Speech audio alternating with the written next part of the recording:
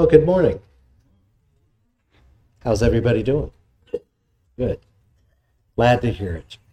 Well, we're doing a short series on Christmas that we usually pause this time of year for a while and take a break from whatever book we're going through at the time and recognize this time of year. And this time of year, one of the things we want to take a look at is the Christmas story and the workings of God to bring forth Christ into the world. And as I said earlier, it's the beginning of the greatest event in world history, that being the whole ministry of Christ, including the cross and resurrection and ascension. And so that all together being one great event, we pause to celebrate the beginning of those things and how he began to institute this great step in all that he's doing. So we'll be in Luke chapter 1 today, Luke chapter 1, and we'll be taking a look at what is called the Magnificat. We'll be looking at the visit of Mary with Elizabeth, but we'll also be looking at what is called the Magnificat, which is the song that Mary brings us in that. And there's actually, if you take a look and you read the Christmas story, there are 4 hymns in the account of the Christmas story, and I'll leave it to you to find them all in there and to look for them, but you can usually tell because they're formatted as poetry, and they're lifted up to God regarding what's happening at this time. So we actually get some of our hymnology, and hopefully the hymns come straight from Scripture, and that's what you hope, is that that's a distilling of scriptural truth, and many of our hymns reflect those things, and sometimes it takes reading the Scriptures, reacquainting yourself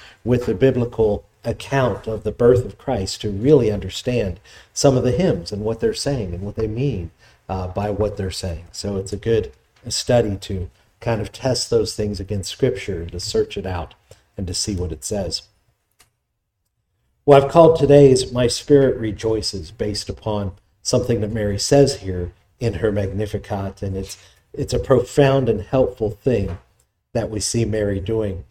And somebody might come and say, as Christians gather together for the holidays, most Christians making a big deal out of the holidays, taking time off, buying many gifts for family, having many get-togethers, traveling around. Is this a proper time to celebrate with the things going on in the world, with the difficulties that we see? As we turn on the evening news, we see wars and rumors of wars, as Jesus predicted, and we see that there are many poor and unfortunate people, and there are many sicknesses going around, and there's just many things in the world that people would say, is it right and proper that you should pause and you should celebrate, and you should feast, and you should lift up hymns, and you should get together and spend all this time on these things when there's obvious problems in the world and work to be done?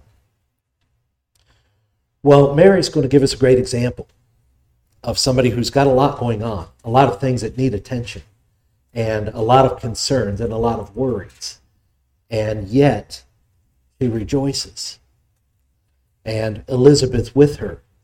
And they rejoice together, and this joy is something that we associate with Christmas, and it's one of the key words we see all associated with Christmas decorations and things like that, is people constantly talking about joy. Well, what does that mean, and where does it come from, and why now more than ever do we celebrate this joy, and why do we rejoice, which is the verb form of joy. To have joy is to rejoice. Well, I'm going to say this right up front, that joy characterizes Christmas because it is a milestone in God's plan to redeem humanity. Christmas is a great milestone in all of that God has done to redeem humanity. So it's important for us to take a look at that and see, why would joy be associated with this? Well, we're going to begin by reading part of this, and we want to take a look at the Scriptures here. And we're going to read in Luke chapter 1, beginning at verse 39. And we're going to read down through verse 45, and then we'll cover the rest of it a little bit later. So let's take a look at what it says here in Luke. It says, in those days, and of course the previous verse was wrapping up of the angel's visit to Mary to announce to her what was going to happen. And so immediately she goes and does this. In those days, Mary arose and went with haste into the hill country to a town in Judah. And she entered the house of Zechariah and greeted Elizabeth. And when Elizabeth heard the greeting of Mary, the baby leaped in her womb, and Elizabeth was filled with the Holy Spirit. Now, I'm going to pause for a second and just remind you, read the beginning of the chapter to find out who this Elizabeth and Zechariah are. And you'll find out that Elizabeth is the mother of John the Baptist. She is elderly. They had never had any children. She was considered barren, and yet the Lord has done a miraculous thing in her to have her conceive in her old age to bear John the Baptist, and she is now 6 months pregnant. Verse 42, she exclaimed with a loud cry, said Elizabeth, "Blessed are you among women, and blessed is the fruit of your womb. And why is this granted to me, that the mother of my Lord should come to me? For behold, when the sound of your greeting came to my ears, the baby in my womb leaped for joy, and blessed is she who believed that there would be a fulfillment of what was spoken to her from the Lord." Well, so here we have this meeting that Mary goes, she visits Elizabeth, and we see as she does so that Elizabeth rejoices. And she rejoices at several things. And the first thing we want to see that happens, and the character that's kind of a minor character in this scene, but nevertheless critically important, is John. That John is actually seen here displaying joy. And this is amazing because according to Luke 1:15, as the angel came to Zechariah, one of the things he said to Zechariah regarding this child that would be born, regarding John, he says to him, he will be filled with the Holy Spirit even from his mother's womb. And here comes Mary, just having had in her conceived by the Holy Spirit, the Christ child, Jesus. She comes to visit, and John leaps in the womb of his mother, so much so that she feels it more than usual, if you know what I mean, ladies. And so this is exciting because Gabriel said this would happen, and here 6 months later, indeed, there's evidence of it. That what is totally unseen in Mary is perceived by the child in the womb, by the Spirit of God. And this is a beautiful thing that we see. And we're also told who this John is going to be. And when we go back and we examine the account, we see that John was going to be this one to go before the Lord. We'll talk more about that later. But he was the one that was going to announce, as it were, the Messiah and introduce him to the world. And here he is getting an early start by testifying to his very presence, even while he has just been conceived. So John is going to have this great privilege later in a very more concrete way, in a more direct way, in a very public way to do this, but here he does it in private for the encouragement of his mother and the mother of Christ. So the Spirit of God has the ability to impart joy to us when we do not fully grasp what's going on. I want you to think about that for a moment. John is a 6-month-old baby in the womb. There are many things we know, and as Christians, and the testimony of the Bible is very clear. Personhood begins at conception. That's very clear. That's why we are so rail against abortion and so fight the act of abortion, because you are committing homicide. But we know certain things scientifically about children in the womb. There are certain things they are aware of, certain things they can sense, certain things they understand and respond to, and certain things they do not. One of the things is their mother's voice. They recognize their mother's voice from a very early time. It's imprinted upon them because every time she speaks, they sense it, they hear it, they feel the vibration. They also sense other things. They sense her mood. They sense the mood of people around. If they're shouting in the room, the baby responds. But here, something that physically the child could not know, could not perceive, could not understand, was that Jesus Christ was there. And the Spirit can grant joy. Joy that would cause a baby to leap in the womb. And joy in us, even when we don't fully understand what's going on around us. So that's John's joy. He was filled with the Spirit. He testified to Jesus here. He will testify to Jesus much later as well. But there's even more to this. There's Elizabeth's joy. And Elizabeth's joy is multifold, and hers is centered on what she calls blessings. She acknowledges blessings. And according to the verses there, she was filled with the Spirit. When this happened, the baby leaps in her womb and she is instantly filled with the Spirit and begins to rejoice. But what does she mean by a blessing? And a blessing is something worthy of praise to God. Because if you call someone blessed, by implication, you are implying that God has done something for them. So to call someone blessed is not to puff them up or to pay them a compliment, but it's to pay God a compliment for what he has done for them. And so this is why we can say to someone, God bless you. And that indeed, if it doesn't become just a habit, if it doesn't lose its meaning by repetition, it is something so profoundly good to say to somebody. And so she focuses her attention around the idea of blessings. And let's go to the scriptures and take a look at that. Because she says here, as she enters the house, the baby leaps in her womb, she exclaimed, and then first of all in verse 42, blessed are you among women, and blessed is the fruit of your womb. And so she pronounces this blessing upon Mary.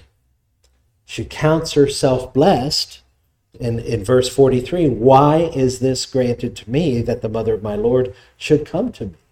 In other words, she's marveling, who am I that you should be coming to me?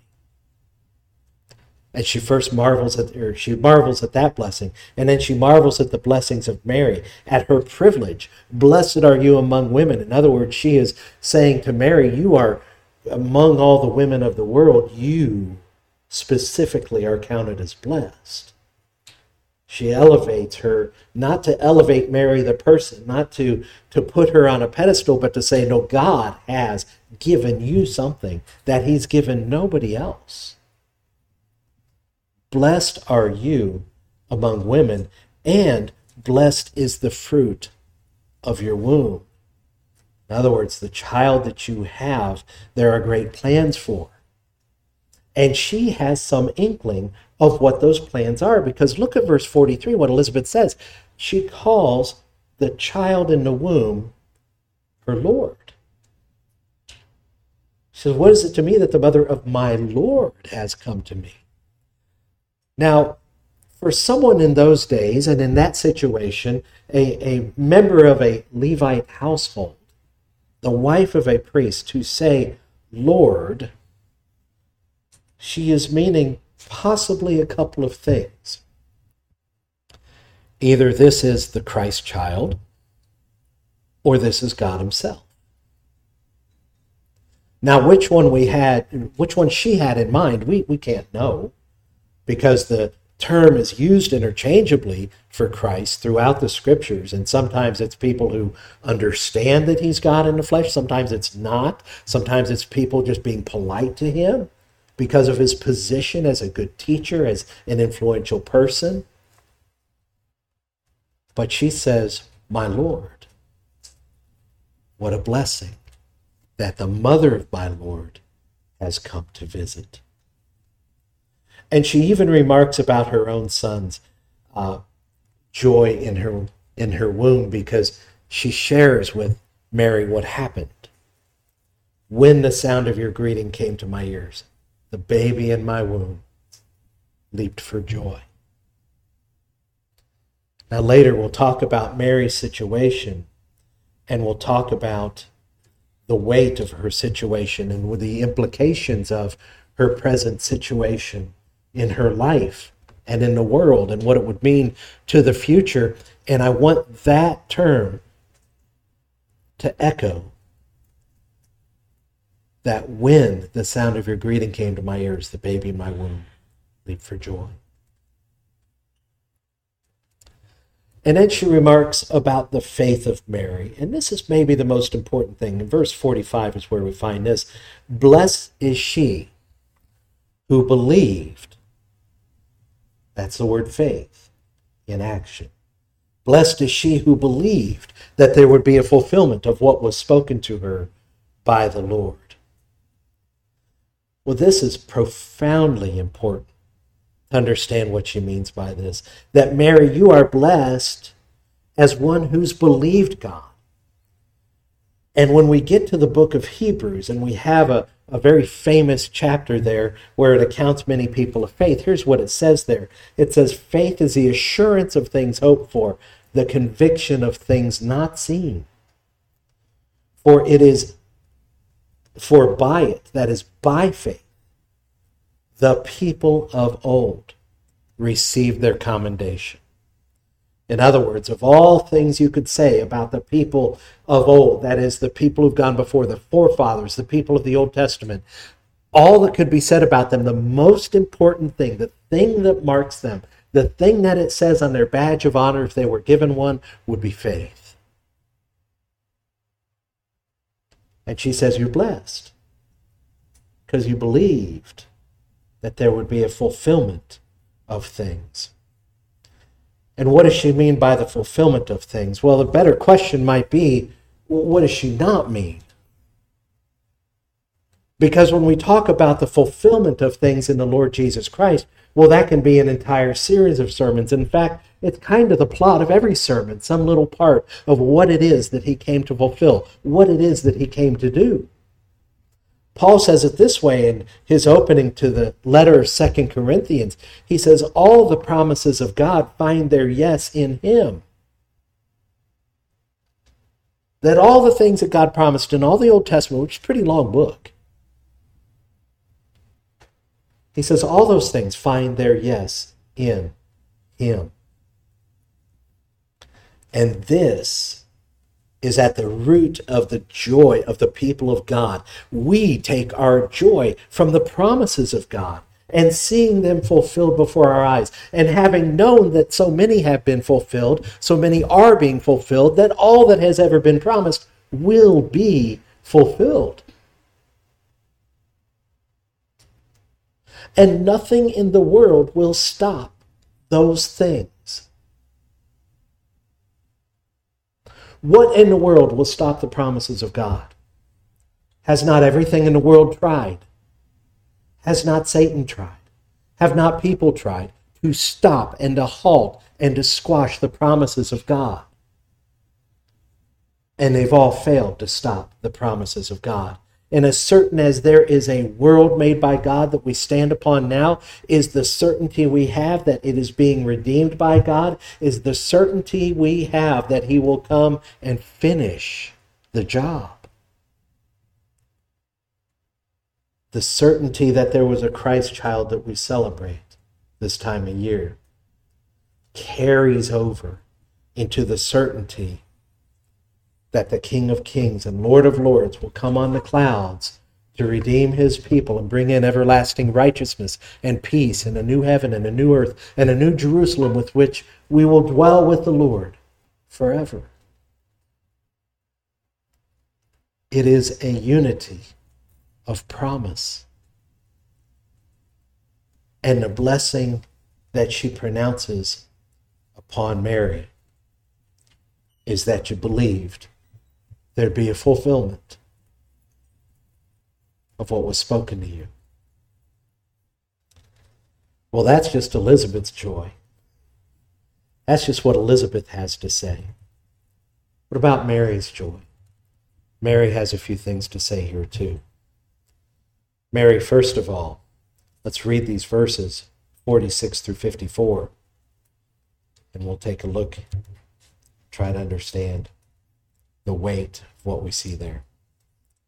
Mary said, my soul magnifies the Lord, and my spirit rejoices in God my Savior, For he has looked on the humble estate of his servant. For behold, from now on all generations will call me blessed. For he who is mighty has done great things for me and his holy name. And his mercy is for those who fear him from generation to generation. He has shown strength with his arm. He has scattered the proud in the thoughts of their hearts. He has brought down the mighty from their thrones and exalted those of humble estate. He has filled the hungry with good things, and the rich he has sent away empty. He has helped his servant Israel in remembrance of his mercy, as he spoke to our fathers, to Abraham, and to his offspring forever. And as a footnote at the end of this, Mary remained with her about 3 months and returned to her home. Let's look at this a bit at a time. I want to break this, for Mary, I want to break this into 3 points, really. And I'm going to kind of follow them backwards through the text here. Is, first of all, is she sees this as a national fulfillment, as a national blessing. That is concerning the nation of Israel. Mary, as you know, lived in a time under Roman oppression, when they had been under Roman oppression for a good long time. And if you trace their history backwards from there, what you find is, well, they're under Roman oppression at the time of Mary, which means Rome's in charge. They make the laws. They tax the people heavily and send it out of the country to feed their empire. And as you go back in time, you find out, okay, well, before that, they were oppressed by the Greeks. They had a short time in which they were independent in between there, but that didn't last long, and that ended up having its own problems and having their own autocracy to deal with. And you go back from there and you find out before the Greeks, they were under Persian rule. Now, Persia, yeah, they returned them from exile that the Babylonians had given them, but even so, they were still underneath Persia. They still didn't have a king of their own. They still didn't worship in the way they wanted to. They had rebuilt the temple, but it was minuscule compared to what it had been in Solomon's day, compared to what the Babylonians destroyed. Prior to the exile, of course, we have the subjection of Babylon and the destruction of the temple and all those things. So they had a history of difficulty, to say the least. To say the least. And part of what Mary and Elizabeth and everyone living at that time understood is that this ought not to be so for the people of God. This has been brought upon by our unfaithfulness, by our rebellion to God, and these things have happened as God had promised us in his word that these things would happen if we didn't obey him. But they were hoping and praying for relief, for that time in which they dwelt in the land with a king of their own, with peace on all sides. And as she says here, he has helped his servant Israel in remembrance of his mercy. See, it had mercy upon them, and he remembered it. And this coming of the Christ child, this coming of John the Baptist, is a sign God has not forgotten the mercy that he proclaimed to us. Because, see, in the promises of God, in the end of the book of Deuteronomy, right before they went into the promised land, God laid it all out for them. If you obey me, here's the blessings you're going to have in the land. If you don't obey me, here are the curses. And if you still don't obey me, you're going into exile. But even if it goes that far, I'll bring you back because there's other things I have to do. And the fact that this is happening. Now, Mary and Elizabeth are remembering, and they obviously know the scriptures because from what you see Mary says, virtually everything she says is a quote or an allusion to something in the Word of God. She knows the scriptures. They both know the scriptures. And they understand that by these things happening, that last part of that bit out of Deuteronomy is happening. God is having mercy. God is remembering, even though you do the worst of the worst and I have to take you out of the land, I'll bring you back. I'll have mercy on you, and I will change you, and I will bring a king that will rule righteously and with justice and over even the other nations forever. Do you see? It's the first sign of anything happening in their nation for about 400 years. And ever since Genesis 12, God has been working these things out. Well over 1,000 years, at the time of Mary and Elizabeth, God had been dealing with them already. And what's interesting about what Mary has to say here in these short verses, these 9 verses of her song here, is that she has in view something eternal.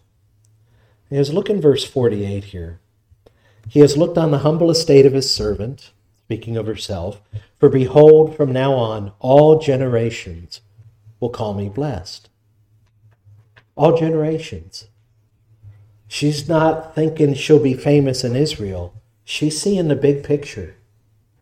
And this is amazing because one would think from someone from a disadvantaged background, where we looked at last time the fact that she was obviously poor, that she was from kind of a nowhere town that was kind of despised in a despised area of Israel because of the Gentile influence and the presence there.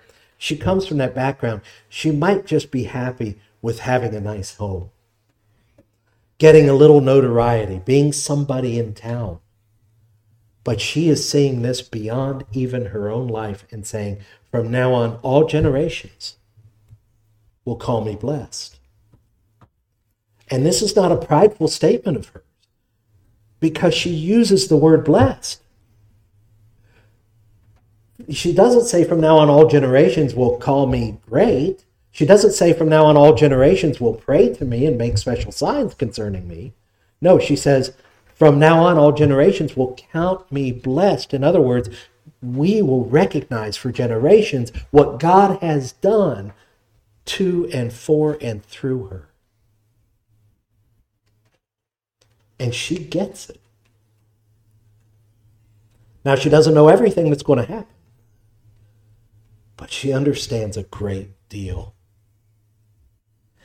And look at this in verse 50. His mercy is for those who fear him from generation to generation. And part of the difficulty of biblical translation is trying to make it readable and get the sense across. But the sense here is that his mercy is for those who fear him. It's for those who are fearing him from generation to generation. In other words, this is a continuous thing. Always with God, those who fear him receive his mercy. And it's going from generation to generation. She has eternity in mind. And by saying it this way, she's implying even the past. His mercy is for those who are fearing him from generation to generation. And then there's something else here. It's very subtle. And of course, the word forever appears here at the end of verse 55, into the forever, or into the ages. He spoke to our fathers, to Abraham. Well, all this falls on that, in this whole sentence. He's helped in remembrance as he spoke forever. And so these things having this eternal kind of implication to it. But there's something else going on here behind the scenes. Raise your hand if you remember the helping verbs. Come on.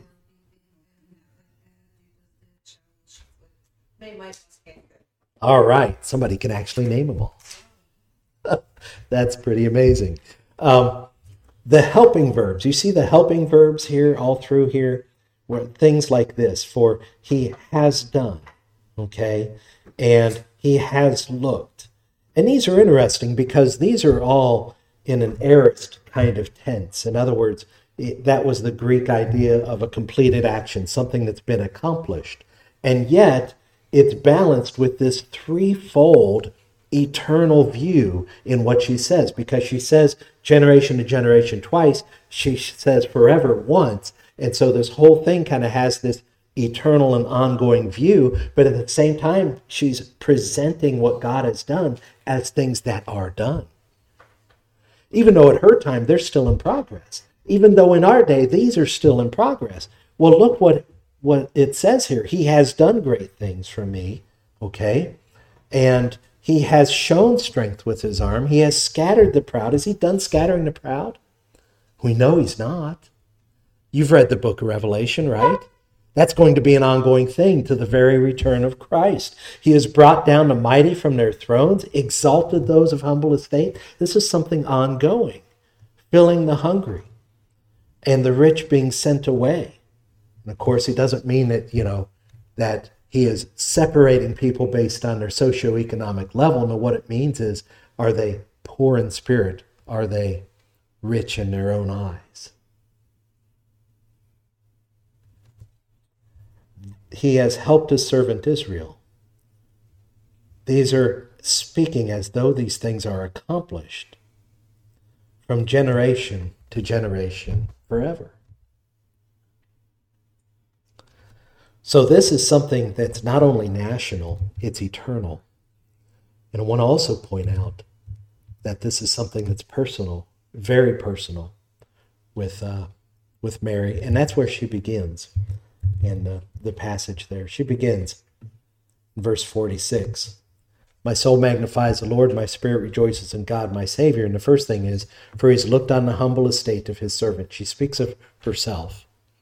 And she referred to herself as his servant before, when he came to her and said these things. And she said, let it be done to your servant according to your word. And here she's agreeing with what Elizabeth said in verse 42, that indeed she is blessed. And she is in a blessed position, and indeed all generations will call her blessed. And why? Because he who is mighty has done great things for her. Holy is his name. You remember her asking the Lord, how will this be since I am still a virgin? And he said, the power of the Lord will overshadow you. That's what he's done. He's overshadowed her. He has blessed her. He has placed something upon her. And he has done this miraculous thing in her. And he ends by saying, for nothing will be impossible with God. This poor girl from the back country of Israel, unknown, disadvantaged, living in an area despised by the religious elites and many of the faithful among the Israelites, considered her unclean out there living among the Gentiles. Yeah, he's done it for her. And somehow she knows that this is relevant to her own salvation, for she rejoices in what she says, God, my Savior, making it personal, not general. Oh yeah, he's a Savior. No, she's saying he's my Savior. She is pointing to the fact that this is personal, that he has done things for her personally, and she rejoices in God for that, because these are not things that she applied for and was found to be qualified for. These are not things that she had worked toward diligently for a long time. No, an angel shows up one day, and these things are granted to her by the great grace of God. See, this was personal with her, and it's always been personal with God. I want you to think back through the Old Testament and think of the heroes of old. And as we read their accounts and their lives that they have, was he not always also personal? Yes, he was working a salvation plan for the world. Yes, he was working with the entire nation of Israel to bless the entire world, and that was the promise to Abraham from the very beginning. But did he not bless Abraham personally? And did he not bless Isaac personally? And you read the account of Jacob, who was quite the scoundrel, but God was patient with him and gave him some things in his life that challenged him, that shaped him, that formed him into a better person. Wasn't that personal? And what about Joseph? And the way that the Lord worked in his life to take him from the lowest of possible places to the highest of possible places, even foreshadowing our Savior. And one that comes to mind that you really should read as homework is in 1 Samuel in chapter 1 and 2. in which we meet a woman named Hannah. And Hannah was barren. She had had no children. She prays to the Lord, receives an answer from a priest. May it be done to you. And then she sings a great song that is very similar to the song Mary sings here. You need to look that one up because the similarities are striking between the two. And all those people, and Samuel that follows, and David, and all the faithful prophets that we love to read about, and like Daniel and Jeremiah and the others, they sacrificed. They lived through tough times. They sometimes lived in incredibly perilous times, but the Lord brought them through, and he was the personal Savior of all of God's people. Not to say they didn't suffer hardship, not to say that they weren't even killed in the midst of those difficulties, but that God has brought them through by faith. And you know who needed to know that? Mary did. Pregnant, but not yet married.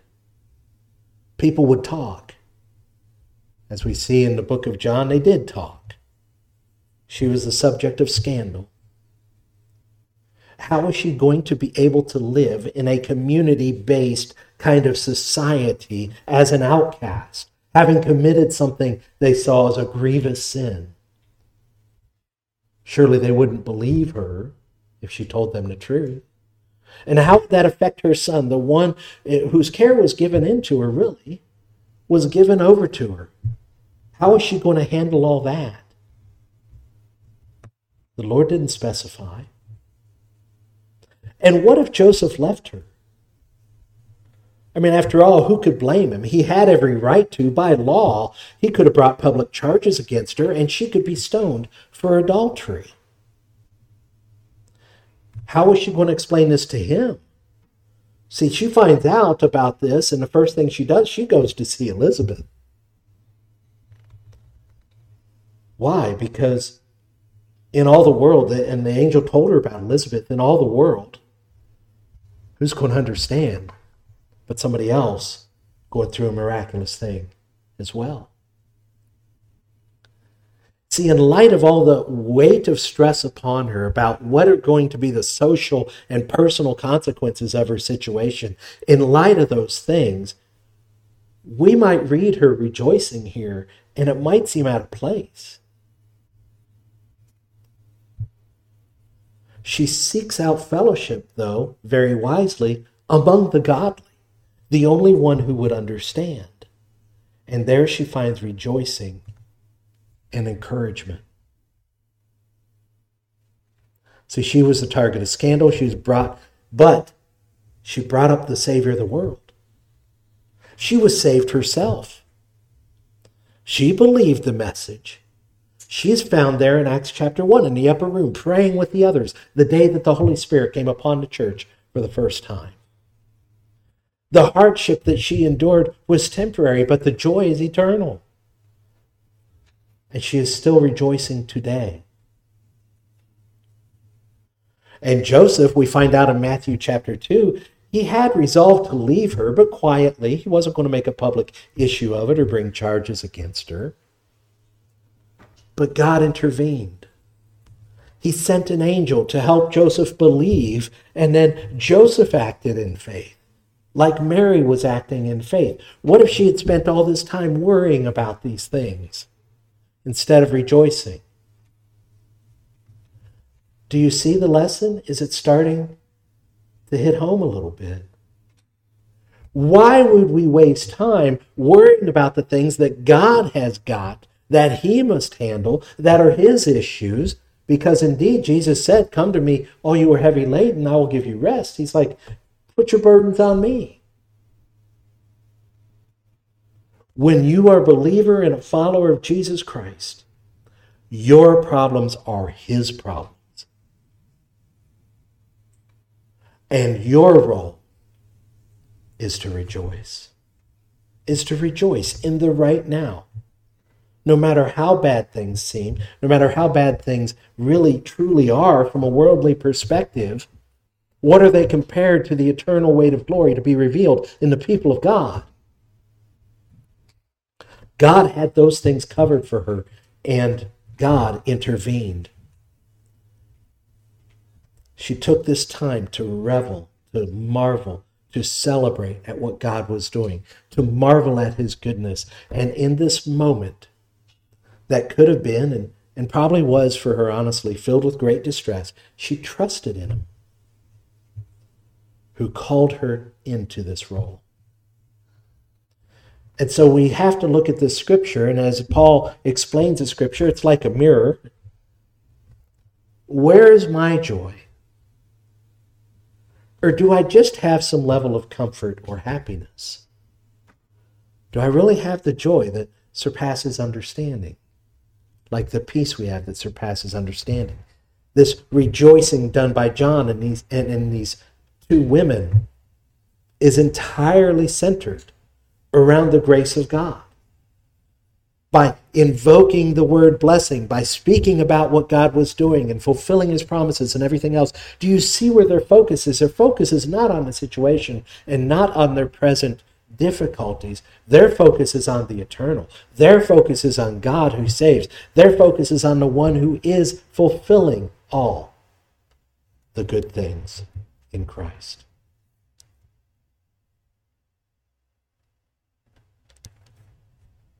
So Mary's joy has this great personal implication, and it is personal to us as well.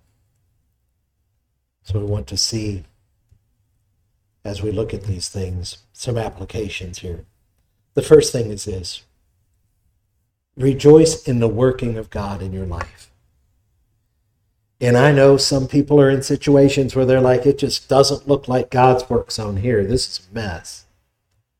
I am in an absolute difficulty and pinched in a mess, and I can't frankly see the other end out of it, and people are hurt, and I am hurt. But my question is, do you know the promises of God? The long-term promises of being in his presence forever, of being perfected in Christ, of being partially perfected in the here and now, of being provided for in the here and now. See, there's some real temporal promises of God that need to be understood, that he said in the Sermon on the Mount, you don't have to worry about what you're going to eat or where you're going to stay or what you're going to wear. Just seek first the kingdom. Those things will be worked out. And I can testify in my own life, I've seen it happen. I've seen it happen for many people. The promises of God will all be done, will all be accomplished. And as he says in Romans 8:28, one of the greatest promises of Scripture is that he's working all things to the good of those who love him and are called according to his purpose. The good news is that frees us up then to focus on his purpose, to make that our first of all priorities, knowing that he'll make the rest fall into place. And secondly, let us remember that his mercy is for those who fear him. And this is something she says. She said in verse 50, his mercy is for those who fear him from generation to generation. And this fear is the reverent, obedient kind of fear. This is the fear that I am most concerned about the Lord.